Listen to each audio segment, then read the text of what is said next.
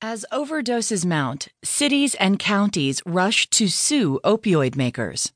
By Mitch Smith and Monica Davey in the New York Times U.S. section. I'm Christy Burns.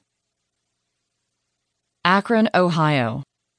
Citing a spike in overdose deaths, growing demands for drug treatment, and a strained budget, officials here in Summit County filed a lawsuit late Wednesday against companies that make or distribute prescription opioids.